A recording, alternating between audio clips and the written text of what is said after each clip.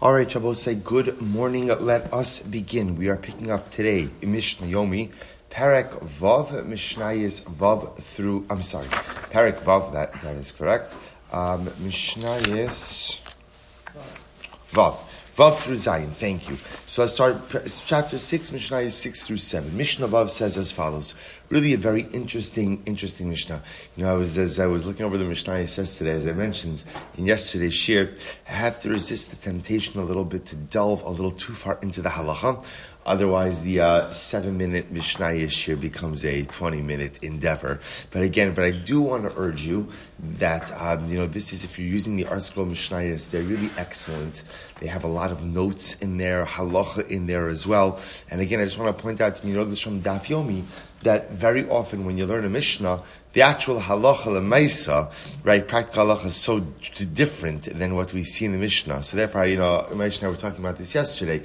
The way the Bar Tanura paskin in yesterday's Mishnah is different than the way that the Shulchan Aruch paskins in yesterday's Mishnah. So I would just urge you, in this short couple of minutes that we have in the morning, we're kind of beginning to explore the topic, but it requires so much more depth. If you're interested, especially in these sugyas where we're dealing with halacha l'maisa items. Take a look at Mishnah Vav. Hayu yoshvin lechol. If a group of people sit down to eat. So what's the halacha? Kol echad ve'echad mevarech liatzmo. Each and every individual makes their own bracha. So I will say, this is talking about a group of people who are sitting down to have a meal together. Everyone goes ahead and makes their own bracha. Now, what does that mean? Look at the next line. Hesebu, if they recline, echad mevarech l'kulan. Then one person can make a bracha on behalf of everyone. So both say, this is getting into the idea as follows. That when people are koveya su'uda biyachad, when people literally establish a meal together, they become a cohesive group. And part of becoming that cohesive group is that one person can make a bracha on behalf of the collective and discharge their obligation. So we'll say, this is much, just to illustrate this, we don't normally do this. The one time we do this, that we see this often, is on Shabbos by Lechem Mishnah. Right? One person makes hamotzi on the chalas, and that discharges the obligation. Now the truth is, that's not a fair comparison, because Lechem Mishnah is much more of what we'll call a birchas hanen, a birchas hamitzvah, a bracha over a mitzvah, not really a bracha on benefit. Again, but just illustrating it. What the Mishnah is highlighting is like this. You could do this even in the context of a regular meal, but what it requires is for the group to become linked, right? For the group ultimately, again, to experience halachic cohesion. And how do you experience halakha? So in other words, the only time I could discharge your obligation for a bracha is if we're all part of the same entity. But if it's you, if it's me, if we're all individuals, then if I make a bracha, that works fine for me. But you still have to make your own bracha afterwards. How do you establish halachic cohesion? Well, in the Mishnah's time, reclining.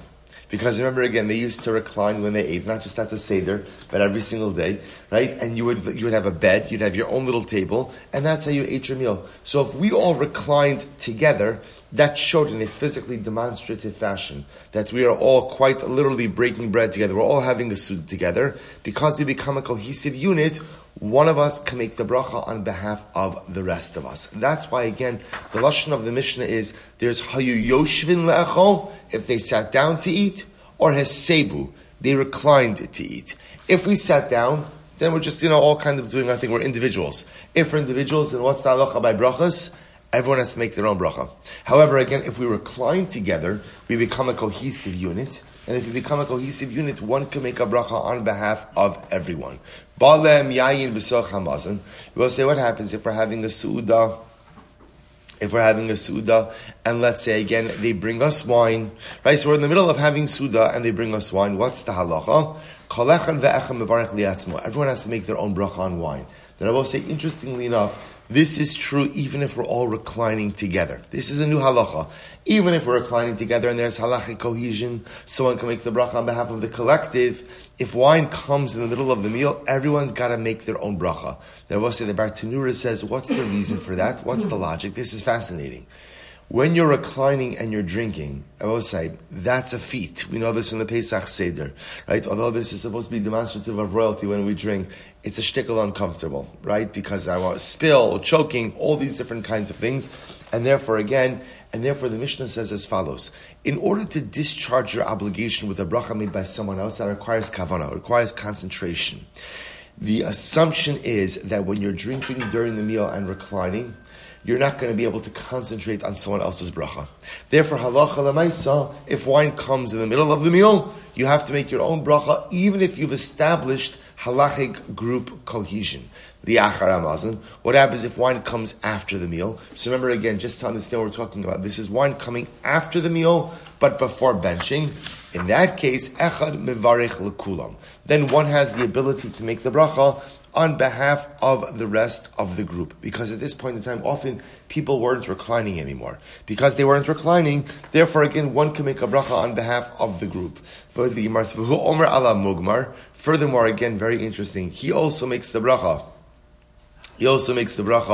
ultimately again on the bisamim.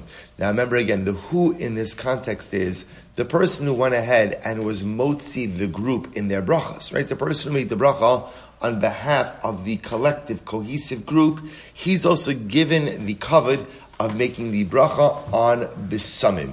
Now, the Bartanura writes, he says, Regilin hayu lahavi achar asuda, atzei bisamim b'machta ala ish l'reach tov. This is fascinating. In times of the Mishnah, they often would bring, like sweet-smelling herbs, bisamim. They would put it on a fire, it would create aroma, and they would make a bracha of, depending on what the herbs were, borei mine b'samim, borei atzei b'samim, borei isvei b'samim. There's a lot of different brachas you can make on b'samim. So this individual who discharged the collective of their bracha would also make the bracha on b'samim. Ultimately, again, afa pishin medina samugmar ela li achar hasuda. And this is true even though what? Often the mugmar, the b'samim, was only brought after the Su'uda was concluded. Now, I'll point out over here, remember, look at your Lashon in the Mishnah. There's Achar HaMazon and Achar HaSu'uda. Achar HaMazon means what? After the meal, but before benching. Achar HaSu'uda means after benching. So B'samim was often brought after benching. But nevertheless, the individual who who discharged the cohesive collective in their bracha would also be given the distinction ultimately of making the bracha on b'samim. So we'll say the takeaway from the Mishnah is as follows. Takeaway from the Mishnah is, even though normally, Rabbi say, the halacha is, when it comes to brachos over food, what we call birchos hananin, it's each man for himself. That's the way it works, right? In other words, because I'm getting benefit from this cup of coffee, so therefore again, I have to make the bracha on it. For you to make a shahakol for me doesn't make any sense. This is different than birchos ha-mitzvah. When you make a bracha over a mitzvah, one can discharge the obligation over other people. The exception is if we become a cohesive group. If we become a cohesive group, then we become one. If we become one, then one individual from the group could be motzi the rest of the group. How do you establish group cohesion for hilchos brachos or for a su'uda? How do you do that? Heseba. Reclining. I will say an incredible musr as well, which is the power of a collective, right? But you can accomplish as an individual is only so much. When you choose to become part of a larger group, hesiba, you choose to bend your shoulder, you choose to become part of the group, there's no telling what you could do. But say Mishnah Zayin, quickly, again, we're already over time. Mishnah Zayin, heviu lefan of maliach betchilo pas imor. Both say it's a great case. What happens if you bring maliach? Maliach is very salty fish. Very salty fish. And the fish is so salty that it cannot be consumed on its own. So what do? You take the fish with a little piece of bread in order to blunt the saltiness. So get ready for this. Ultimately, you make a bracha on the fish, and you don't have to make a bracha on the bread. Why? Because the fish is of primary importance and the bread is of secondary importance. What we call in halacha, the fish is the ikr, the primary item, and the bread is the tafel, the secondary item. And the Mishnah says, Zeha klal, this is the rule, kol shehu ikr, v'imo tfela, anytime you have something, you have two items, one is of primary importance, one is of secondary importance. Mevarech ala ikar polter as hatfilim, make a bracha on the ikar, the primary item, and that exempts the tafel, the secondary item. Now, I will say, I want to point out, it's not just simply that one is of primary importance and secondary importance. What it really means is like this. If you have two foods, and the secondary one is only being consumed because of the first one. That's the case here. Why am I eating bread? Why am I eating bread? Why?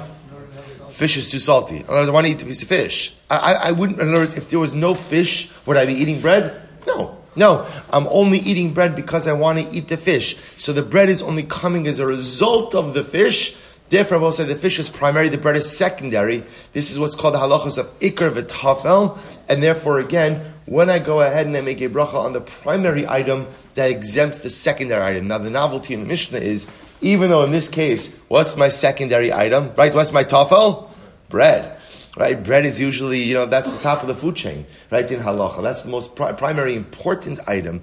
Yet, because it's clearly only being consumed because of the fish, therefore halacha l'maisa, you don't have to make a bracha. And I will say, and this is indeed the halacha l'maisa. Again, like I said to you when we started this year, these halachas are much more complex and much more in depth than what I'm doing justice for it in the few minutes that we have the Mishnah. But again, the concept is the same. And I will say, an incredible Musar Haskell as well. In life, you have to be very, very, very careful to identify what is the ikar and what is the tafel.